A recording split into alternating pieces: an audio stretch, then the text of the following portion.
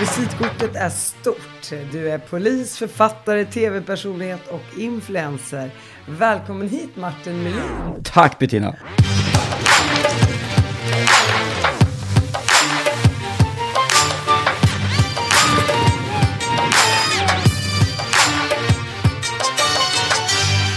Bettina. Så jag Bettina. Det här är roligt. Jag träffade han Messiah Hallberg, komikern. Jag sa Messiah hela tiden. Och han påtalar lite fint, det heter Messiah. Ja, bra Messiah. Bettina. Varför säger man Bettina? För att det kommer från tyska namnet Bettina, men med lite arabiskt uttal så att det blev Bettina. För min mamma jobbar på tyska ambassaden i Syrien. Aha. Ja, så hon döpte mig till Bettina tror jag tack vare sina tyska kollegor där. Och så blev det istället för Bettina så blev det Bettina. Jag fattar. Det är lite mer. Men Bettina är ju finare än Bettina, tycker jag. Ja, det är ju sexigare. Gud, så hett. Jag tänker om du inte säger det själv så får väl jag säga det. A lot can happen in the next 3 years. Like a chatbot may be your new best friend. But what won't change? Needing health insurance. United Healthcare Tri-Term Medical Plans are available for these changing times. Underwritten by Golden Rule Insurance Company, they offer budget-friendly, flexible coverage for people who are in between jobs or missed open enrollment. The plans last nearly 3 years in some states, with access to a nationwide network of doctors and hospitals. So for whatever tomorrow brings, United Healthcare Tri-Term Medical Plans may be for you. Learn more at uh1.com. Millions of people have lost weight with personalized plans from Noom. Like Evan, who can't stand salads and still lost 50 pounds. Salads generally for most people are the easy button, right? For me, that wasn't an option. I never really was a salad guy. That's just not who I am. But Noom worked for me. Get your personalized plan today at Noom.com. Real Noom user compensated to provide their story. In 4 weeks, the typical Noom user can expect to lose 1 to 2 pounds per week. Individual results may vary. Martin, du har ju gjort en resa både genom tv, genom polisyrket och många känner igen dig också för att du var ju gift med Camilla Läckberg, en av Sveriges största författarinnor. Men du är ju så mycket mer än så. Du är ju en människa. Ja, jag har ett eget liv. Exakt. Jag är också jag. Det var dit jag ville komma. Du är född i Stockholm. Berätta lite om din bakgrund.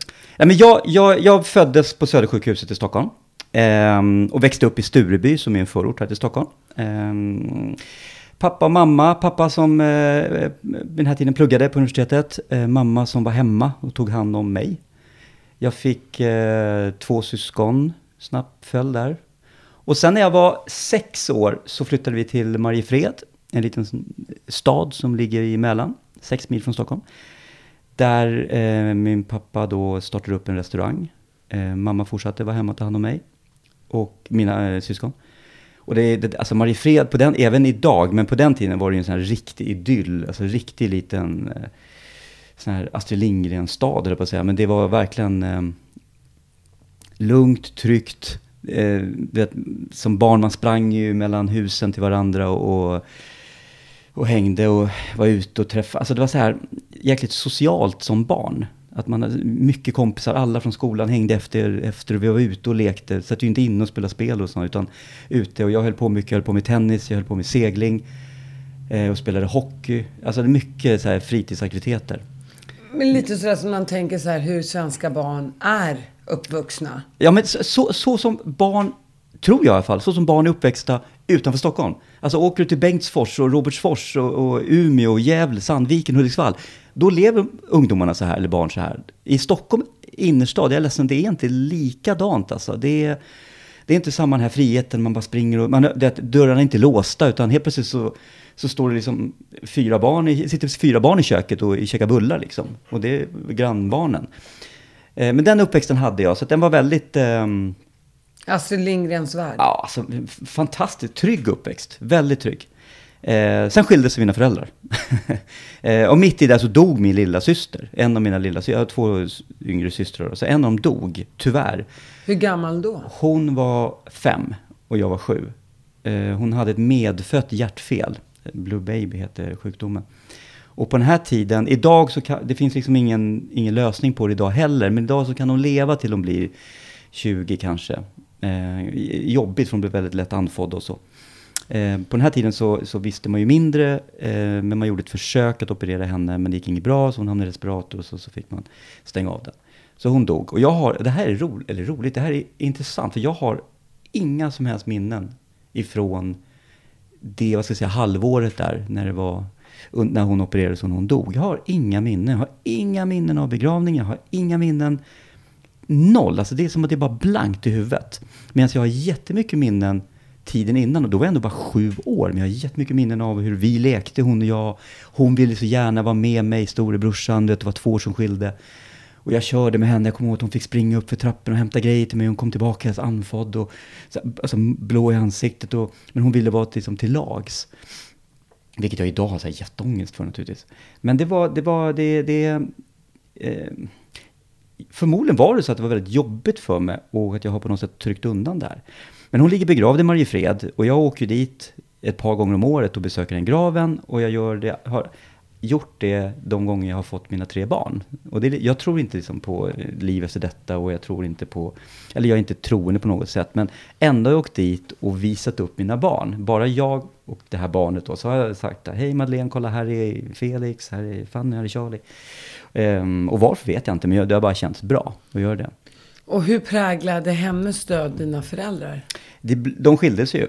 Nu tror inte jag att det var anledningen. Men det är klart att man kan ju på något sätt försöka föreställa sig själv hur det skulle vara om ens barn dog.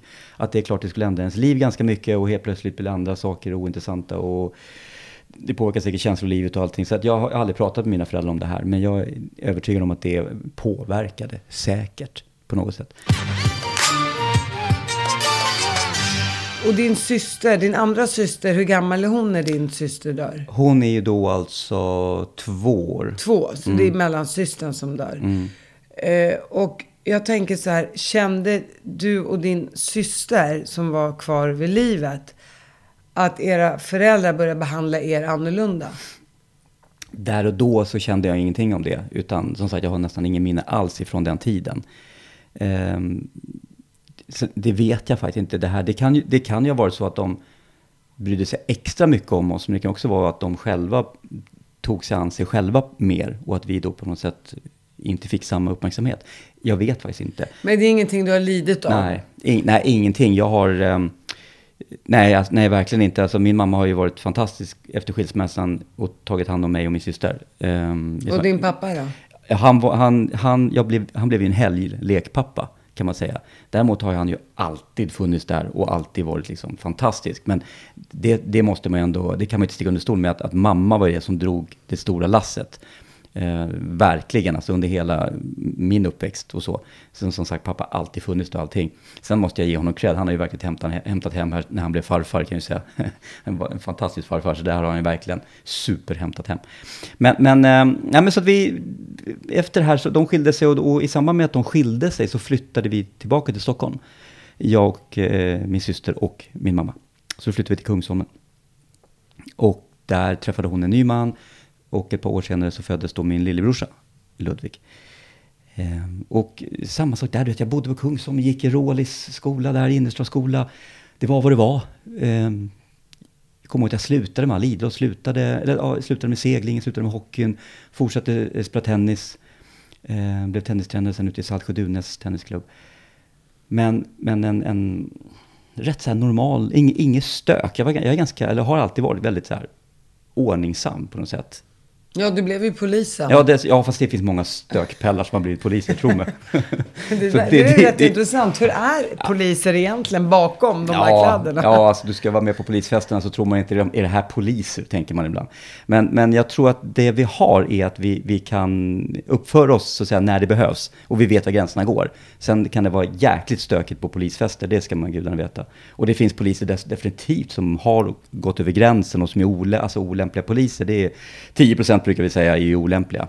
Och det är inte att de är liksom rasister eller våldsverkare eller något sånt där, utan de är bara olämpliga som poliser, de passar inte i yrket, de har inte den sociala kompetensen. Man säger ju att poliser och kriminella, att det inte är så stor skillnad på deras mindset, stämmer det? Ja, jag har hört det där, och jag tror att det handlar om att man söker någonting en samhörighet, för att blir du polis så har du en samhörighet i poliskåren, så att säga, den så kallade kårandan, som många menar är något negativt. För mig är det något positivt, det är så att man tar hand om varandra och man stöttar varandra, för vi ser ju och upplever väldigt mycket hårda och tuffa saker. Och då är det ganska tryggt och skönt att ha den här gruppen med sig som förstår vad man har varit med om, förstår hur man tänker och känner. Så det för mig är kåranda. För så att säga, de som inte gillar polisen, så är kåranda detsamma som att man håller varandra om ryggen och ljuger för varandra och stöttar upp varandra. Och det där är ju bullshit. Alltså det finns ju ingen polis som riskerar sitt yrke och sin framtid för att ljuga åt en annan polis. Vi brukar säga, har du gjort fel får du stå för det. Och poliser avskedas ju också. Så att det där är en liten myt. Däremot så är det ju precis som att med kompisar och anhöriga. Jag brukar alltid säga så här, men om du säger att din kompis knuffar någon i ryggen och så kommer polisen, och så vet du att din kompis får fängelse för det här, eller får dryga böter, kommer du säga så här, han gjorde det här. Alltså det är ganska svårt att peka ut någon. Eller om du kommer hem till någons föräldrar eller kommer hem till ett hem och så hittar hasch hos ditt barn. Ringer du polisen och säger, här har min son har hasch här? Det gör du inte, du slänger det förmodligen. Så att det är inte så himla lätt. Eller röker upp det själv. Ja, eller röker upp det själv, ännu värre. Nej, det där får man ju inte säga. Ja, det var på skoj. Då får man åka till ett annat land och göra det. Nej, men det är inte så himla lätt det här att sätta dit en bekant, eller sätta dit en anhörig, eller sätta dit en kollega. Det är inte svart eller vitt. Och jag har ju skrivit en bok om det här. En bok som heter Status 12, om man vill läsa den. Som handlar just om det här. Så att, polisyrket är svårt. Och polisyrket var någonting som jag faktiskt kom in på av en slump egentligen. För att när jag växte upp, jag skulle ju bli, min pappa är ju historiker. Och jag skulle också bli historiker och började plugga historia på universitetet. Efter en vecka så kände jag att det här är ingenting för mig. Och då ville jag bli journalist. Och då tänkte jag bli kriminalreporter. Och då var min tanke att jag blir polis först. Och lär mig polisyrket och hur det funkar. Och sen så går jag in och lär mig som det rent tekniska, skriva och bli journalist. Men som sagt, 30 år senare så är jag fortfarande kvar i polisyrket. Så att det ja, men du har ju skrivit böcker också. Så lite journalistförfattare är du ju också. Ja, absolut. Och jag har ju skrivit hundratals kröniker och artiklar och sånt också. Så att jag har ju lite grann, jag skriver fortfarande liksom även redaktionellt så att säga. Förutom det litterära. Och vad skulle du säga har varit det värsta du har varit med om som polis? Det är oerhört mycket. Och det är alla de här tragedierna. Det finns ju saker som sätter sig i huvudet. Naturligtvis händelser. Men det finns ju också det här att möta, att ringa på en dörr till en lägenhet där du ska meddela att deras man eller hennes man är död. Eller berätta för barn att deras pappa är död. Alltså det är nog bland det svåraste man kan göra som polis. Alltså att lämna dödsmeddelanden. Och jag har väl gjort det kanske 10-15 gånger. Och varje gång är det ångest inför. Och när man sitter där så är det oerhört jobbigt. Därför att det är ju en sån livsförändring. För att vi kommer ju inte när det är en person som har legat på sjukhus och varit sjuk kanske ett halvår. Och det är liksom man väntas. Utan vi har ju kommit när det skett en olycka. Hade en kvinna som vi skulle informera om att hennes man och 2 av hennes 3 barn hade dött i en trafikolycka. Och att meddela det är ganska tungt, milt uttryckt. Det är jävligt tufft på ren svenska. Till exempel. Så att sådana där små saker. Och man glömmer alla de där mötena man haft där. Jag tänker att du själv har varit med om en syster som har dött. Kan du känna igen dig i den sorgen eller i det mötet? Nej, jag kan faktiskt inte det. Jag kan inte sätta mig in i hur det känns att någon ringer på dörren och så ska den personen tala om helt plötsligt att den och den är död. Och hur har reaktionerna varit? Alltså jag ställer den frågan för att jag satt och tänkte hur jag själv skulle, om jag skulle tuppa ihop eller svimma eller... Ja, det går nog inte. Ja, de har inte svimmat. Vad gör man? Reaktioner har varit... hur man gör det är ju... Hur överlever man, tänker jag? Ja, oftast... Det vanligaste är ju att de sitter i princip och bara... Man ser på dem att de har svårt att ta in det. De har svårt att förstå att det har hänt. Och det är därför ofta som man sitter kvar... Jag har varit med och suttit kvar 3-4 timmar med den person som jag lämnat dödsmeddelanden till. Just för att det kan komma efter en timme kan de säga så här, men det här kan inte stämma. Det kan inte vara så, kan de säga efter en timme. Så att man sitter ju där och är ett stöd och bara lyssnar. Jag har varit med om att de har gråtit, jag har varit med om att de har blivit ganska, nästan sagt att okej, då får vi ta tag i det här nu. Och så har de ringt då någon syster eller någonting som har kommit hit. Men jag har också varit med om att de har suttit och bara gråtit och tårarna bara rinner och det finns liksom ingen hejd. Så att det är... Och hur bemöter man det? Man är där. Man är där och man försöker ge de svar man kan ge. Men framförallt bara vara ett stöd och bara vara där. Jag har varit med om att de har suttit och gråtit mot min axel, hållit om mig. Jag har varit med om att de har suttit bara mitt emot och bara stirrat på mig och bara sagt och skakat på huvudet och bara det är inte sant. Så att man får finnas där och man försöker ge stöd och hjälp och som sagt, det går inte att sätta sig in i hur det är om man inte varit med om det. Det är ungefär som när man pratar med folk som har blivit rånade och tittat in i en pistol eller något liknande. Jag har varit med om det, så att jag kan säga till dem att jag vet hur du känner det. För jag minns hur jag kände när jag stirrade rakt in i en pistolmynning. Så att jag förstår hur du känner det. Men annars, det är få saker som är så provocerande som när till exempel en polis säger till en person som har råkat ut för någonting att jag förstår hur du känner dig. Och då kan den här tjejen som har blivit våldtagen sitta och säga att det har du inte en aning om hur jag känner mig. För du har inte varit med om det här. Så att man ska vara försiktig också med att använda de uttrycket. Jag förstår hur du mår. Går ni en psykologikurs? Nej, det gör vi inte. Vi läser psykologi på skolan, på polishögskolan under utbildningen. Där vi får lära oss alltså olika trauman och kriser. Hur man ska hantera. Och just det här framförallt. Och till exempel att lämna dödsmeddelande. Där finns en särskild kurs man går. Där det är psykologer som lär ut och så. Så det finns ju utbildningar för det, vilket vi går, ja. Men annars så, jag tror att det handlar mycket om att man har en läggning för att hantera människor.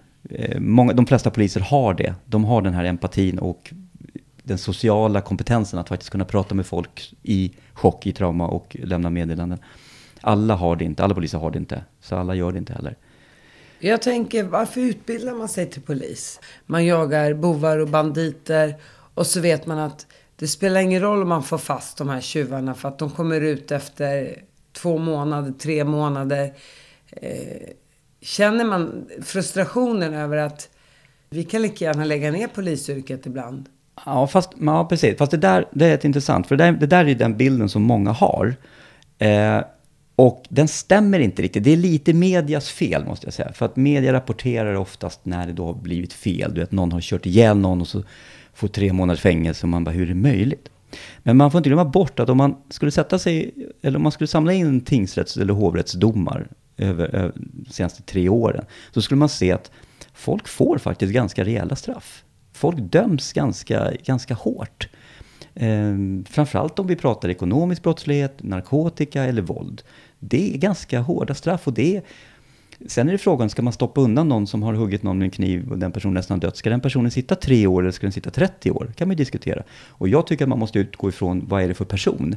Och därför så förespråkar jag ju alltid att när man döms en andra gång eller en tredje gång så ska man få ett mycket högre straff.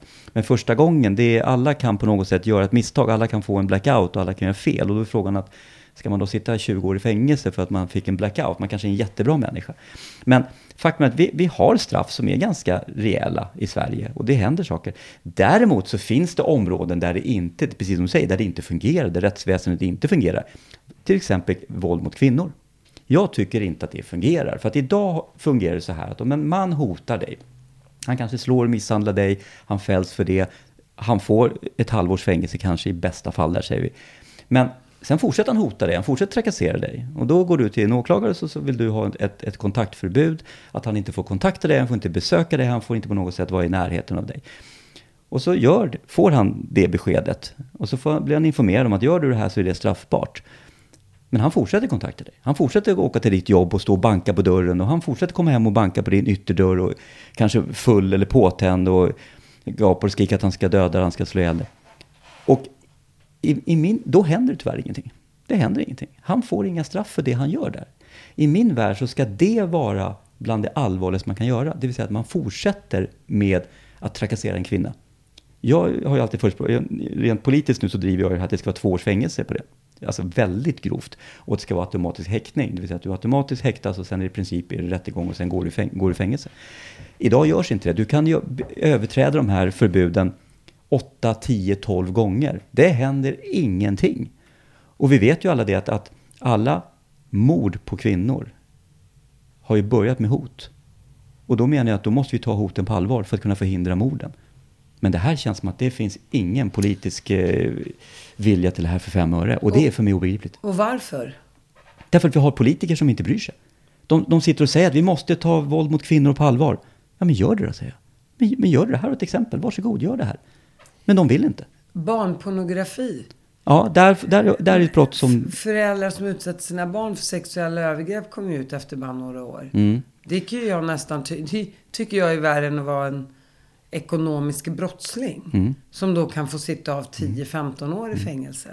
Jag håller med dig. Just ekonomisk brottslighet är ju märkligt att det ska straffas mycket högre än till exempel barnpornografi. Men jag håller med dig. När det gäller sexualbrott överhuvudtaget så tycker jag att det är för låga straff. Det tycker jag. En våldtäkt är ju generellt, du sitter kanske inlåst i 1,5 år. Jag tänker liksom mot dina egna barn.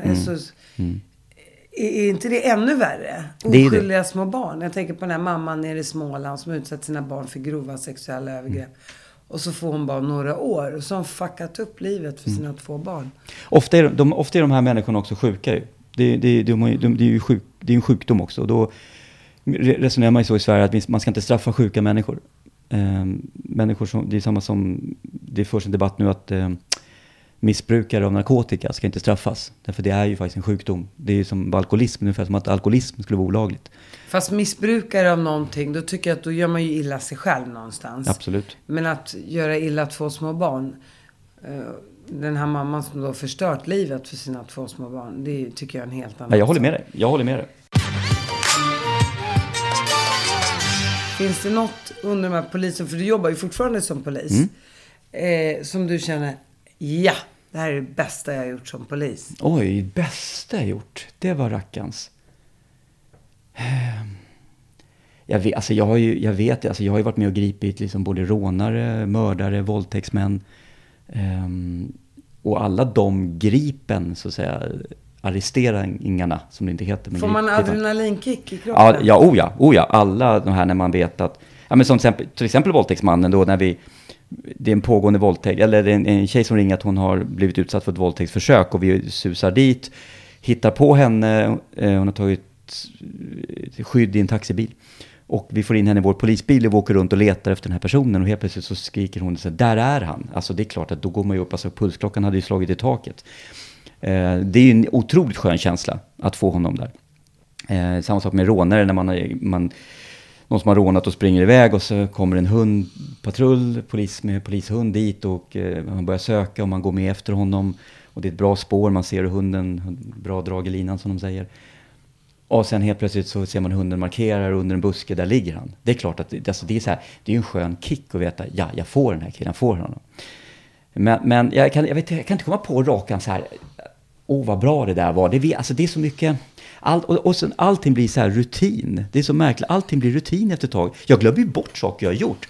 Och så träffar man på en kollega så här, kommer du ihåg han som sköt sig själv i munnen som vi tog? Det är så här, man bara, just det hade jag glömt bort. Du får aldrig mardrömmar eller? Nej, jag har ju 2 incidenter som jag har liksom, där det kunde ha gått riktigt illa. Och där kände jag någonstans att där funderade jag ju på det som hade hänt. Och vad var efteråt. Det? Jag har där till exempel, det var en kille som skulle hoppa från Skanstullsbron, ta livet av sig. Och vi åker upp på Skanstullsbron, får syn på honom, då sitter han och håller på att klättra upp över staketet. Och jag ur polisbilen och hoppar över, det är tunnelbanespåren som går däremellan. På höger sida man åker från söder. Så jag hoppar över springer över spåren och springer fram till honom och precis får tag i hans ben när han sitter gränsle över. Och håller hans ben så att inte han ska kunna hoppa. Samtidigt så ser jag från Gullmarsplan hur det kommer liksom en tunnelbana i full spätta. Och jag bara tittar ner till vänster och ser att det är liksom en decimeter bara mellan spåret och där jag står och träffar tunnelbanan med mig här, då är det ju kört. Då har man ju inte en chans. Plus att det är ju el på de här spåren, så det är ju idiotiskt det jag gjorde. Så att jag trycker mig mot det här staketet, håller honom ett stadigt grepp och trycker mot staketet.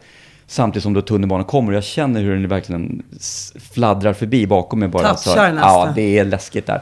Och det var inte så jäkla roligt. Och sen när det är klart där så lyckas min kollega få stopp på trafiken och så vidare. Och sen får jag ner den här killen och vi åker till psyket. Men där kände jag ju efteråt att, och det kan jag känna än idag när jag åker förbi den där platsen. Och det här är alltså över 20 år sedan. Att det där var inte lustigt. Där kunde det gått åt helsike. Så det är en av de händelserna. Sen hade jag en annan händelse på Råsunda fotbollsstadion där vi går in i AIK-klacken när de spelar en UEFA Cup-match mot ett grekiskt lag. Och helt plötsligt så bestämmer sig hela klacken för att de ska ta oss.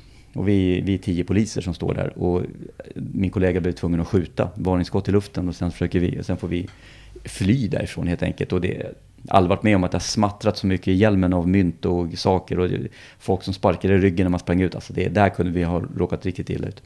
Så det är ju panik. Ja, där var det verkligen man fick känna. Och framförallt där och då. Alltså där var ju pulsen uppe i 170. Men efteråt så tänkte man verkligen på, när man har sett filmklipp därifrån, så ser man verkligen hur illa det är och hur nära det var att vi faktiskt, får de ner oss på marken där så kommer alla springa fram och ska hoppa och sparka. Och du dör av det alltså. Så att det var, det är 2 händelser som har satt sig, det finns ju massa händelser, men några stycken. Och när blev du polis, vilket år? 1991. Så att 91? Ja, så jag firar 30 år faktiskt nu i januari. Ja, hur ska du fira det då? Nej, man får medalj av staten, för de har jobbat 30 En år i riktig guldmedalj? Ja, för man har jobbat 30 år i statlig tjänst. Det var generöst. Ja, jag vet. Jag är jättetacksam för den medaljen. Guldet har ju gått upp nu i världen. Ja, jag såg det. Så jag tror guldvärdet var 7000 på den här medaljen nu, hörde jag. 30 år. Som vissa får så här klocka efter 25 år av sved och värk. Eller hur? Inom kommunen. Ja. Men 91 började du som polis. 97 söker du till Robinson. 6 år senare. Vad är det som får dig att söka till Robinson? Jag är en människa som älskar utmaningar. Jag är sucker på utmaningar. Och jag är så här, tävlingsmänniska av Guds nåde. Så för mig var det här det var ingen som visste vad det här var. Det var ingen som hade en aning om vad Robinson var. Utan det var något, jag kommer att vara så här på text-tv, det stod så här. Vill du vara med och söka till ett spännande äventyr i Malaysia. Så att det var liksom en tävlingsform, det var en tävling jag sökte till, egentligen inget tv-program. Och sen så blev jag uttagen efter massa olika castings där, och sen så åkte vi ner och vi visste fortfarande inte vad det var för någonting. Och produktionsledningen eller tv-produktionen visste nog inte heller riktigt vad det var de skulle göra. Så att, och sen blev det ju vad det blev. Och sen har det blivit världens största tv-succé. Den kommer väl från USA, gör den inte? Ja, den är faktiskt en engelsman som gjorde konceptet. Som köptes upp av Anna Bråkenhielm som då jobbade på Strix Television. Och hon var den som sjösatte det här då. Och så lyckades sälja in det till SVT. Otroligt egentligen. Men det var så att Sverige var först med det. Sen kom USA året efteråt. Och sen så har det gjorts i 50 länder och sånt där. Du vinner ju den här tävlingen, så någonstans blir du ju folkkär. Ja, det var galet. Vad är det som får dig? Hur vinner du en tävling som Robinson? Tävlingen är ju ingen överlevnadstävling som många tror. Det handlar inte om att vem som kan överleva bäst på en öde ö. För det klarar vi allihopa. Jag är en storstadskille och har aldrig varit ute i skogen. Jag fixar det. Utan vad Robinson är, det är en social tävlan. Det handlar om vem som bäst kan umgås med olika typer av personligheter, olika typer av människor. Och vem som kan anpassa sig och vem som kan kliva fram när det behövs och backa när det behövs. Vara ett stöd när det behövs och vara den som får stöd när det behövs. Det är vad det är. En tävling i social kompetens. Och jag har en väldigt stark social kompetens. Och det var det som gjorde att jag vann. Jag brukar säga att man vann Robinson genom att sitta och snacka vid lägerelden på kvällen. Inte att vara inne i skogen och leta mat. Och frågan är sen varför just jag vann. Jag var den som hade bäst social kompetens. Ja, men så det är vad tävlingen är. Det är en tävlan i social kompetens. Och så är du där och så kommer du tillbaka och då har du setts av många svenskar. Får du en chock? Jag brukar säga att det är 2 olika äventyr. Dels äventyret att vara där nere på ön och spela in det och allt vad det innebär. Och sen kommer, och med det också egentligen att hemma sen och se programmen när de kommer. Men sen kommer nästa äventyr, nämligen det här efter egentligen sista programmet. När folket bara, jag tror vi hade 2,5 miljoner tittare på sista avsnittet. Och det hade vuxit upp för varje program. Och alla i Sverige tittar på det. Alla tittar på det. Och det pratas om det varje måndag, så pratas det om det. Såg ni Robinson i lördags? Vem tror ni åker ut nästa lördag? Så pratas det om. Det var den stora snackisen. Alla tittare. Och när det är som mest populärt, då tar det slut. Och då sitter svenska folket och säger, vad fan, Robinson kan inte ta slut, vi vill veta mer. Och då sitter det skickliga redaktörer på tidningsredaktionerna runt om här och tv-redaktioner här och produktionsbolagen och säger, oj, det verkar som att det finns ett sug efter Robinson. Martin Melin, vinnaren. Verkar vara en trevlig, kul kille. Han tar vi och använder. Så jag hamnade ju i alla tv-produktioner som fanns på den här tiden som gjordes, alla tv-program. Det skrevs om mig i tidningarna varje dag. Jag hade nog löp 3 gånger i veckan under en månad. Och de bara, vi hakar på vinnaren. För det är vad folket ville ha. Så att det blev ju alltså en massmedial uppmärksamhet som var sinnessjuk. Den var ju ändå positiv. Ja, det var väldigt lite negativt. Det var folk som gnällde över att jag var med för mycket överallt och så. Och det håller jag med om också, så det var inte det. Men det var ju positiva saker. Det var vad folket ville ha helt enkelt. Och de fick vad de ville ha helt enkelt. Men det var en galen tid. Så att den här massmediala och att bli liksom igenkänd och var man än gick på gatan så visste folk, man hörde mitt namn hela tiden. Och där är Martin, där är Martin. Ja, man hörde så här, Martin, och man kom in i en tunnelbanevagn så var det nästan som att den tystnade. Alltså, otroligt konstig känsla. Och det här att se hur någon hela tiden i sidan på, kolla där, så här. Märklig känsla, väldigt märklig känsla. Och det gick nästan över en natt. Jag vet att vid program 7-8 någonstans där av 10 då, så började jag reagera på att folk kände igen den på stan och så. Men framförallt efter vinsten där, jäklar vad det bara small till. Och det var konstigt. Jättemärkligt. Och jag tog ju 6 månader tjänstledighet från polisen också. För det var löjligt, det satt folk och väntade på polisstationen. Alltså utanför polisstationen stod folk och hängde och väntade när jag skulle sluta jobba. Galet. Och sen så att när jag jobbade så var det så här, man hoppade ut, du skulle göra någonting och så kom det fram folk och ville liksom så här, det fanns ju inga mobiler på den tiden utan då skulle det tas autografer och man skulle prata och såna grejer. Gillade du det? Jag tyckte inte, jag hade inga problem med det. Jag led inte av det. Det har aldrig varit någonting jag eftersträvat. Jag har aldrig haft en känsla. Du vet, man pratar med folk idag, folk som säger så här, jag vill bli känd. Så här, men vad är det du vill bli? Nej, men jag vill bli känd. Du vill att folk ska titta på det. Jag brukar säga, bara gå ut naken så kommer folk titta på det jättemycket. Det är jättelätt. Nej, men som sagt, jag omfamnade det och tog för mig, för att det öppnade väldigt många dörrar. Jag fick ha väldigt mycket kul. Jag började på Strix Television och jobbade där i 6 månader redaktionellt.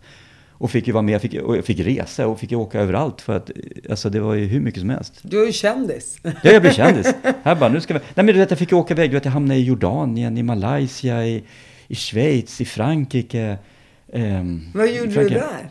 I Jordanien spelade vi in tv-program. I Schweiz var jag jobbade med schweiziska Robinson. Frankrike var jag ner och tv med Robinson. Var ni i Petra då i Jordanien? Vi var... ja, snälla. Vi bodde ju på ett hotell. Alltså, i Amman? Heter det så? Nej, söderut vill jag säga att det var. Ja, nu tar just det. Nej, Petra var aldrig uppe i förresten. Nej, vi bodde söderut. Det var ju ett typ... Öken? Ja, det är öken överallt känns som. Ja, men det är Vinghotell. Man såg ju Israel precis rakt över Röda havet. Och så hade de ju byggt upp någon... det var något franskt... Fångarna på fortet grej de hade byggt upp där någonstans. Så där var man nere. Var det här med typ Harald Treutiger? Ja, exakt. Han var programledare. Men du ser, det var en polett som trillade ner där. Jakten på ökenguldet hette det. Just det. Ja, jag har ett svagt minne av det här. Och du är ändå väldigt ung, Martin. Jag förstår inte att du kan minnas överhuvudtaget. Jag skojar. Ja, det är häftigt.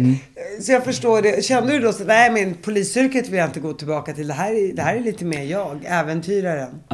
Nej, jag fick erbjudande från Strix som jag ville börja jobba redaktionellt där. Vilket jag då tänkte på mycket, och då hade jag blivit tvungen att se upp mig från polisen. Men jag gillade för mycket att vara polis. Jag tyckte det fortfarande var för trevligt. Så att och ge mig in i tv-branschen var jag inte jättepigg på där och då. Så att jag sa nej till det, och jag tackade även nej till ett gäng programledarerbjudanden faktiskt. Och sen fortsatte jag som polis istället. Och sen så kan man säga, det är väl egentligen de senaste 10 åren som jag har känt att nu kan jag sluta om det skulle komma något jättemycket roligt. When you're ready to pop the question, the last thing you want to do is second guess the ring. At BlueNile.com, you can design a one-of-a-kind ring with the ease and convenience of shopping online. Choose your diamond and setting. When you find the one, you'll get it delivered right to your door. Go to BlueNile.com and use promo code LISTEN to get $50 off your purchase of $500 or more. That's code LISTEN at BlueNile.com for $50 off your purchase. BlueNile.com, code LISTEN. Imagine the softest sheets you've ever felt. Now imagine them getting even softer over time. That's what you'll feel with Boll & Branch's organic cotton sheets. In a recent customer survey, 96% replied that Boll & Branch sheets get softer with every wash. Start getting your best night's sleep in these sheets that get softer and softer for years to come. Try their sheets with a 30-night guarantee. Plus, get 15% off your first order at bollandbranch.com. Code BUTTERY. Exclusions apply. See site for details. Sen träffade du din första fru Kristina 99 och med henne skaffade du två barn. Fanny och Felix. Och du gifte dig 2000? Vi gifte oss 2005 gifte oss i New York. Just det. Gud, men då hade ni 2 barn redan? Ja, vi hade ett barn. Fanny föddes ju 03 och så gifte vi oss 05 och skilde oss 07. När han du får det andra? 07. Ja, du hör ju. Ja, du skilde dig 07. Var det då du träffade Camilla? Ja, vintern 07. Ja, precis. Så var det därför du skilde dig från... Nej. Man kan säga så, det var inte anledningen. Däremot var det som kanske fick bägaren att rinna över. Var på något sätt jag behövde liksom en push till att skilja mig. För att det var någonting som inte var bra. Och Camilla hade jag ju träffat ett par gånger. Vi hade käkat lite lunch. Och jag tyckte, men gud, vad kul vi har när vi sitter och snackar. Det är ju så här det ska vara när man sitter och snackar med någon. Så här, man ska inte leva med människor att man har det här ihop. Men vi började hänga på vintern 07. Nej, alltså det skilsmässan, det var ju alltså att jag skilde mig där. Det är så här, du vet, man hade ångest ett halvår efter att jag hade skilt mig. Mådde dåligt och hade ångest. Varför det? Ja, men alltså det, hon hade ju precis fått Felix, alltså min son, äldsta son. Och att man skiljer sig. Äldsta? Nej, ditt näst äldsta. Ditt andra barn. Ja, precis. Jag har ju sen Charlie som jag har en son. Jag har inte så mycket barn och exfruar här. Nu måste jag hänga med. Du har 2 barn med Kristina. Yes, Fanny och Felix. Fanny kom 2003 och Felix kom 2007. Yes. Och när Felix är nyfödd, då skiljer du dig från Kristina. Ja. Och det hade jag ångest över. Alltså på riktigt, ett halvår. Det förstår jag. Ja, men gud. Och jag kan än idag gentemot Kristina ha ångest. Och det är 13 år sedan. Jo, det är 13 år sedan. Vet hon om det? Ja, gud ja. Det har jag sagt till henne. Ja, det vet hon om. För du vet, sätta en nybliven mamma i den situationen. Jag försöker inte låta din ångest fördjupas. För jag tycker man ska kunna gå vidare. Och åren läker såren och man tar hand om sina barn och man vill vara polare med sina ex. Tycker som du sa det här med också med kriminella som begår sitt första brott. Alla människor gör fel. Ingenting är svart eller vitt. Det är en gråzon. Men jag kan ändå fatta känslan som mamma till ett nyfött barn och bli övergiven. Alltså, den är inte skön, den känslan. Men hur överlevde hon den då, tänker jag? Ja, hon var stark och tog det. Och stärktes nog det, kan jag säga. Och hon har ju... Och idag har ju hon och han Felix, alltså, de har ju ett band som kommer aldrig bli starkare. Alltså det är ju så fantastiskt band. Det märker jag är ju nummer 2 där. Alltså det är inget snack om saken. Jag och Fanny, där är det ju samma mellan mig och Kristina. Men Felix, det är ju hennes pojke. Men kan du ändå tycka att det är härligt? Ja, gud ja. Oh ja, verkligen. Men hon ska all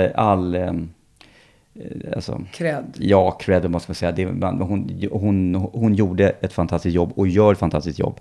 Och det vet hon om att jag tycker. Så det ska hon verkligen absolut ha. Men samtidigt är det också så här, livet är ju som vi pratade om precis. Det är ju inte svart eller vitt. Och känns det fel i magen? Och... Nej, men det är jag tror att många män, vet du vad jag tror? Jag säger inte att du känner så, men jag tror att många män på något sätt, när de tar ett sånt här beslut, fast de egentligen mår sjukt dåligt av att göra det. De kanske borde ha gjort det tidigare, eller man kanske borde ha väntat i 2 år, eller när det är rätta tillfället, det vet man ju inte. Men jag tror att vad som händer med många män i en sån situation, det är att de duckar huvudet lite i sanden. För att skulle man börja känna efter, då skulle ångesten och depressionen och alla de här djupa, jobbiga känslorna ta överhand. Och därför tror jag liksom att ångesten kommer några år senare. Kan det ligga något i vad jag säger? Ja, det gör det verkligen. Framförallt, men också här som du sa, för jag gick ju för så att någonstans var det ju att jag kände inte att jag var kär i henne längre. Jag älskade henne inte längre på så sätt som man ska göra när man lever i en parrelation. Och då är det är ju värdelöst att fortsätta. Det finns ingen anledning. Så det var inte så att jag fyllde 40, jag hade 40-årskris, utan det var liksom... Och jag tänkte också på det här, när är det bra? Ska jag vänta 1 år? Är det bra om barnet är 2 år, 3 år? Och kom fram till att det finns ingen bra tid. Och då är det bättre att bryta på en gång istället för att gå i 2 år, för vi tjafsade rätt mycket då under den tiden. Att gå och tjafsa i 2 år, dessutom i småbarnstiden, då det automatiskt blir det som tjafs oftast. Ja. Så att jag kände bara, nej, nu rycker jag bara det här plåstret och kör det här, och sen så får jag försöka göra det bästa av situationen. Och som sagt, jag har än idag så mår jag dåligt över det och hyllar henne. Kristina och jag idag har ju en fantastisk relation, måste jag säga. Vi är nästan bästa kompisar. Vilket är ju hatten av till henne och all liksom cred till henne. Så att det är jätteskönt att vi har den, och vi har haft den relationen i 10 år. Så att Och sen träffade du ju Camilla Läckberg där 2007. Mm.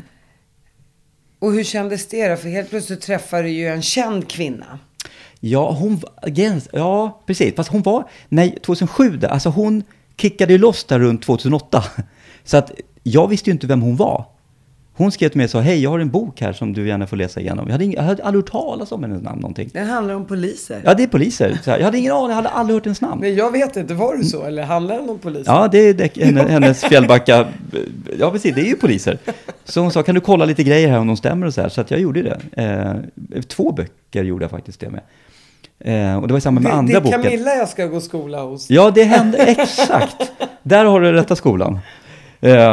Nej, så att när vi började hänga där så hon var väl inte egentligen som A-listan så att säga, utan det kickade loss där. Men det gick ju ganska fortfarande sen det var väl typ året efter så tog det fart allting. Ja, och det var ju alltså helt plötsligt, vi var ju som, vad ska man säga, inte mentalt, det låter fel, men vi var ju väldigt mycket på samma nivå. Alltså vi hade väldigt roligt. Hon är en väldigt härlig kvinna. Kunde bra, ja, väldigt. Det är ju säkert Kristina också, men jag känner Camilla. Ja, absolut. Ja, Kristina är fantastisk. Men om man pratar om Camilla så har hon ju en humor som är så här skön och som inte kommer fram, tyvärr.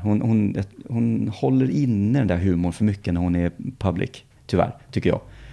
Väldigt rolig. Väldigt och skön. Ändå ska jag vilja säga att Camilla är väldigt sådär folklig och vanlig och är schysst. Men då ska man veta att hon är ännu sjukare. Ja. När hon verkligen är privat. Härligt, det gillar vi här. Ja. Vad var det som fick det förhållandet ta slut? Det höll ju 7 år och ni fick en son, Charlie, 2010. Varför tog det slut? Om du kände att du hade funnit kärleken i ditt liv. Ja, men det är väl som med många relationer. Att de till slut så blir det slentrianitet. Gnistan finns inte, glöden finns inte där. Och både Camilla och jag är väldigt liksom, vad ska man säga, enkla på så sätt att vi kan prata om saker och ting och så konstaterar man, nej men här, nu saknas det någonting här. Ska vi fortsätta ändå eller inte? Eller ska vi bara vara vänner? Finns det möjlighet kanske att det kan finnas glöd någon annanstans? Eller man kan hitta den? Eller kan vi hitta tillbaka till glöden? Och sådär.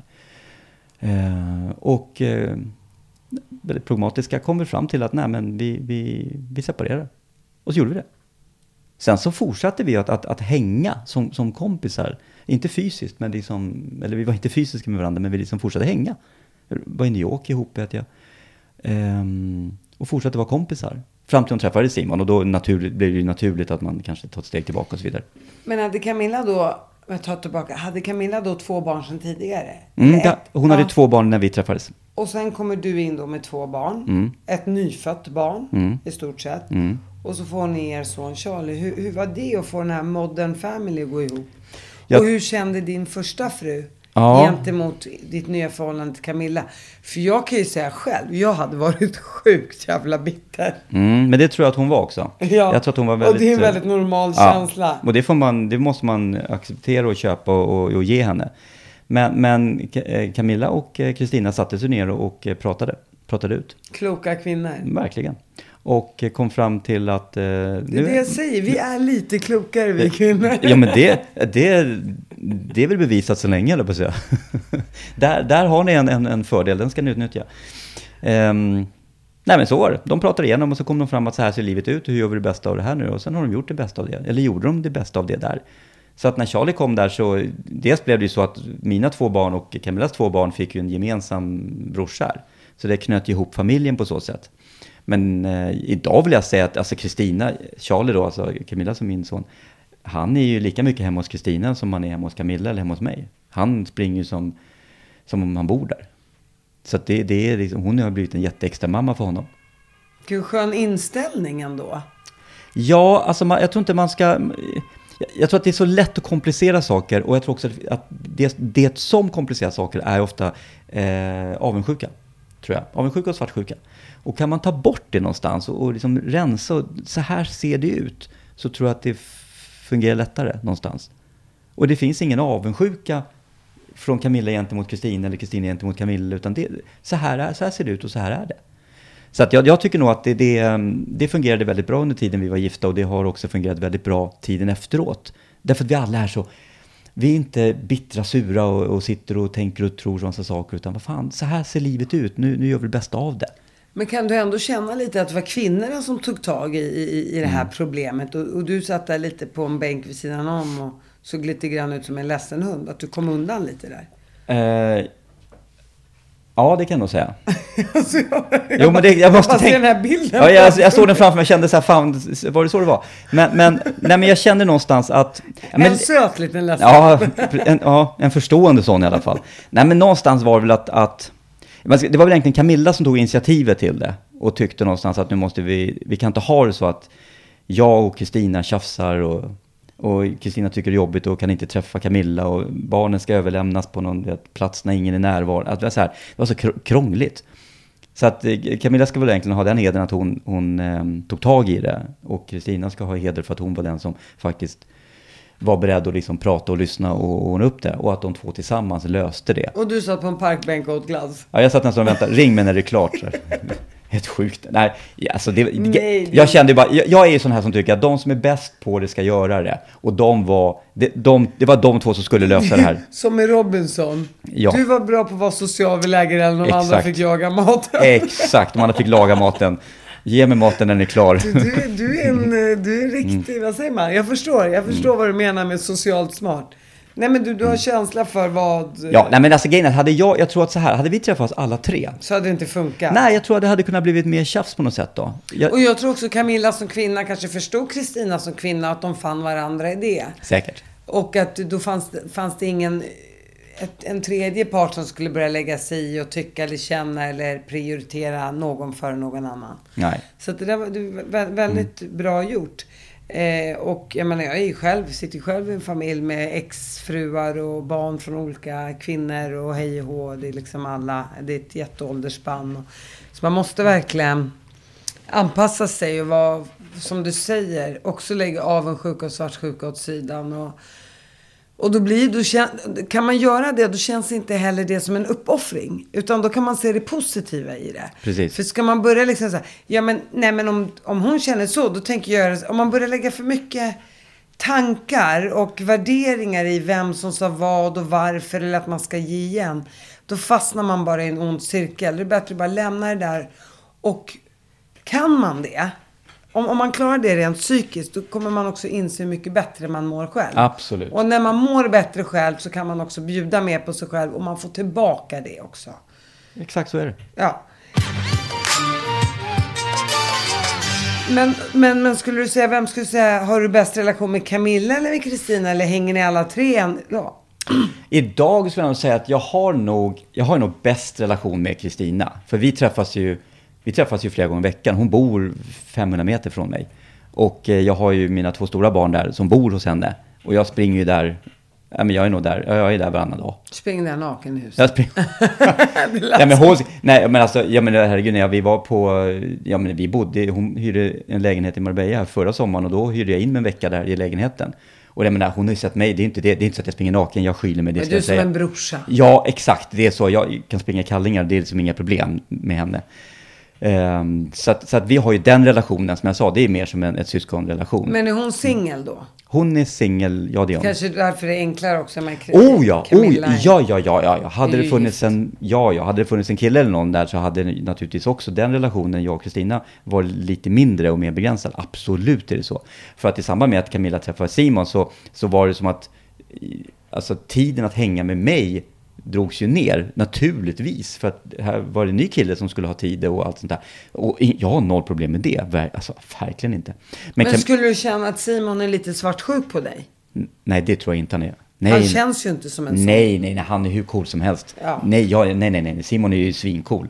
Så att det är noll sånt. Och han verkar ju vara en bra extra pappa. Han är jättebra till Charlie. Nästan så att han är liksom hårdare än vad Camilla är. Så att det är bra att det finns liksom... Och det är så här, vuxna manliga förebilder behövs. Och han är ju den. Och plus att han har ju också den här ungdomligheten som jag älskar. För att jag växte själv upp med en extra pappa som var väldigt ung. Och som var den här manliga vuxna förebilden, men också han var skådespelare och så. Så han var väldigt liksom så här... spelade gitarr och tramsade liksom. Och jag tror att Simon är lite likadan mot Charlie. Så att jag tycker att han är en jättebra extra pappa. Så jag är glad att det är Simon och inte någon annan som är där. Kan du klappa honom på axeln och säga: jag uppskattar verkligen det. Ja, men det vet han att jag gör. Och sen så vet han också att jag är starkare än vad han är. Så att han håller sig på mattan där också. Det är så roligt. Mm. Har ni gått in i någon sån här... Vad heter det här? Någon slags fighting eller? Ja, fighting. Det är inte wrestling, det heter något annat. Ja, MMA. Ja, han vågar inte. Han vågar inte. Jag frågat flera gånger, kan inte du och jag fighta någonting? Han bara, så hittar han på någon ursäkt. Tror du på riktigt att du är starkare än Simon? Ja, jag är starkare än Simon. Alltså på riktigt, det här är ingen skoj. Nej, jag är starkare än Simon. Du är starkare än Simon. Ja, det är bra. Det är härligt att höra. Och hur känner du någonstans där? För att idag har ju Camilla liksom sålt hur mycket böcker som helst och har gjort sig en stor förmögenhet på det. Kan du ibland känna att du som pappa då, och hon tar större ansvar rent ekonomiskt för alla sina kids? Eller det känns okej liksom? Ja, nej alltså... Det ska man också veta med Camilla, att hon lever ett ganska vanligt liv, om man nu bortser från vissa saker som man kan köpa sig till enkelhet. Så att Charlie och vår gemensamma så är ju inte bortskämd på något sätt. Alltså det är ju falukorv där hemma också. Det är inte så att på något sätt att han får det bättre där på grund av ekonomiska förutsättningarna. Absolut inte, verkligen inte. Vi delar ju på allting, och jag köper hon kläder och julklappar, så delar vi på dem. Det är aldrig tjafs om pengar? Nej, aldrig. Ingenting.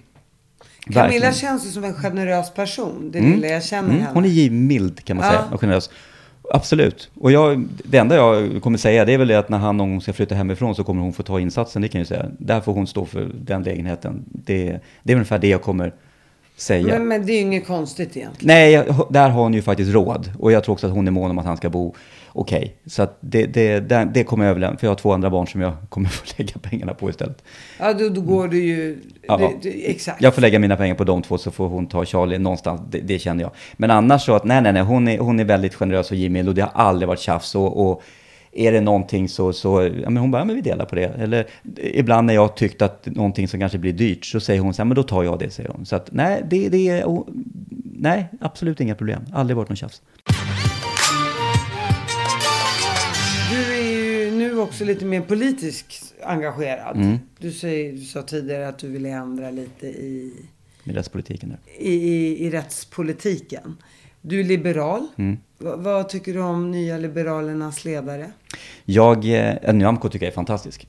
Hon är jag säger så här, och det här är inte hennes ord, det här är mina ord, att tyvärr så är hennes händer lite bakbundna, för att hon måste ju följa de beslut som partiet har tagit innan hon blev partiledare. Det vill säga driva en politik som jag inte tycker riktigt är jättebra.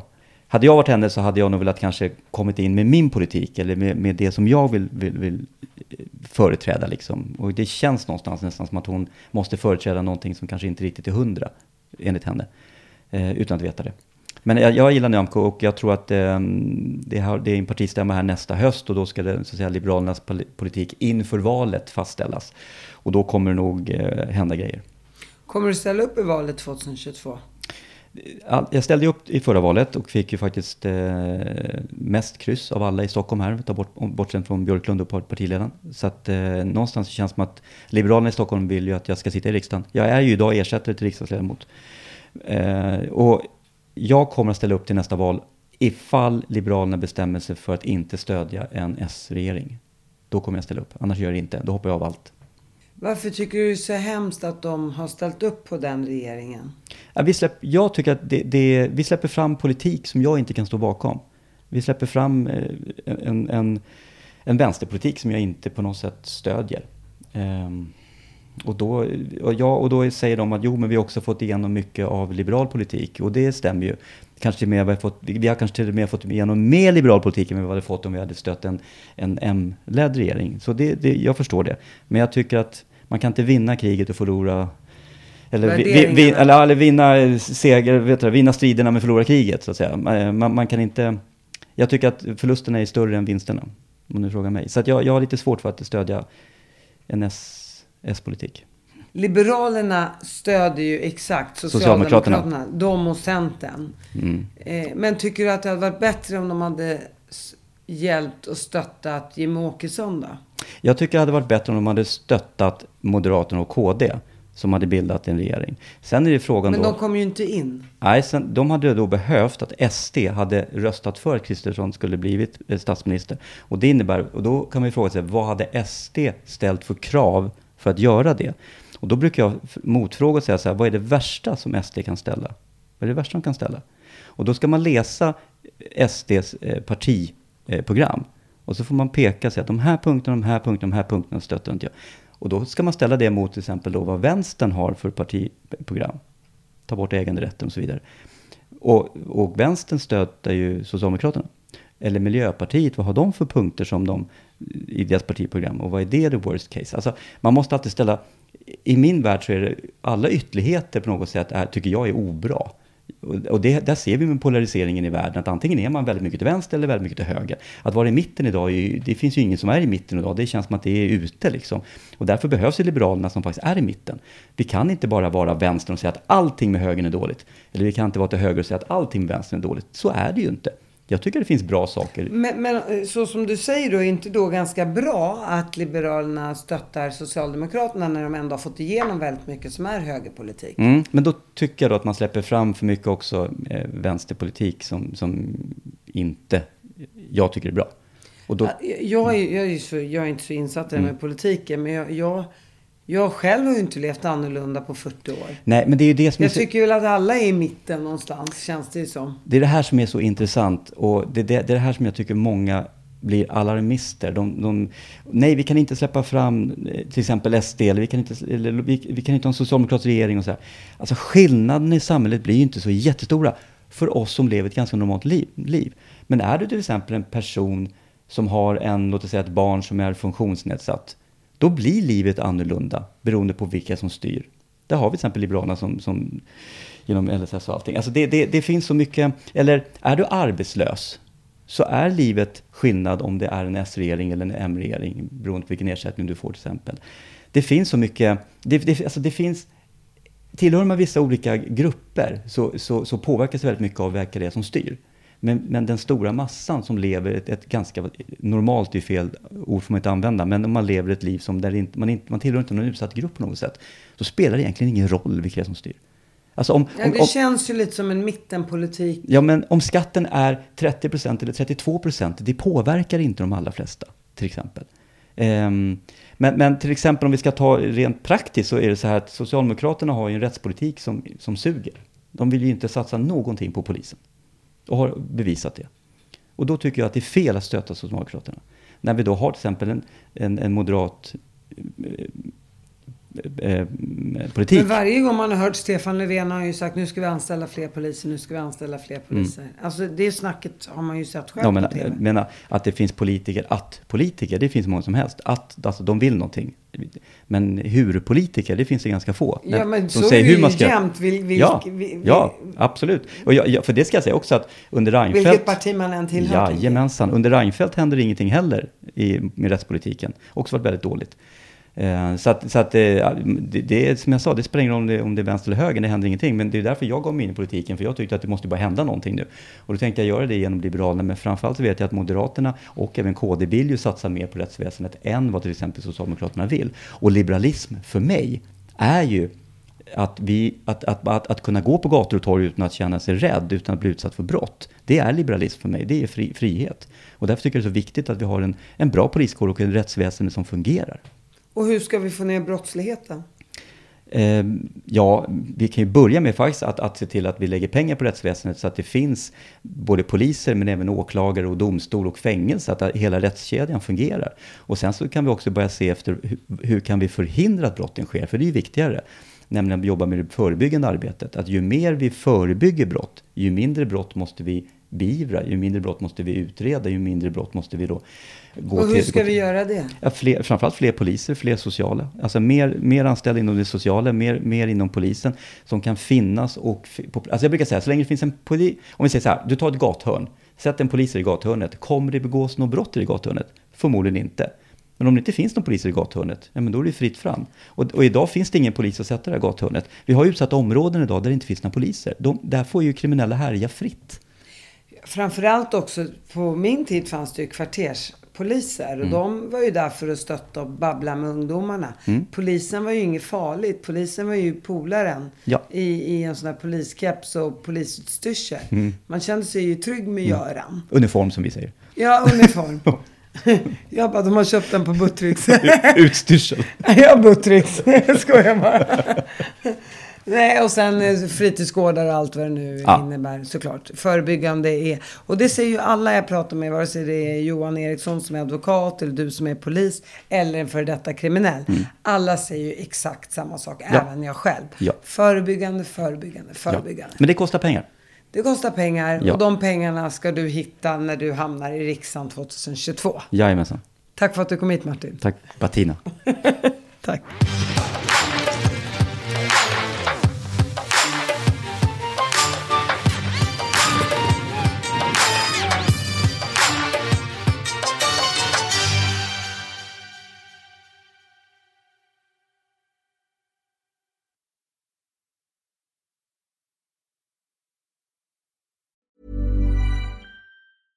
Want flexibility? Take yoga. Want flexibility with your health insurance? Check out United Healthcare Insurance Plans. Underwritten by Golden Rule Insurance Company, they offer flexible, budget-friendly medical, dental, and vision coverage that may be right for you. More at uh1.com.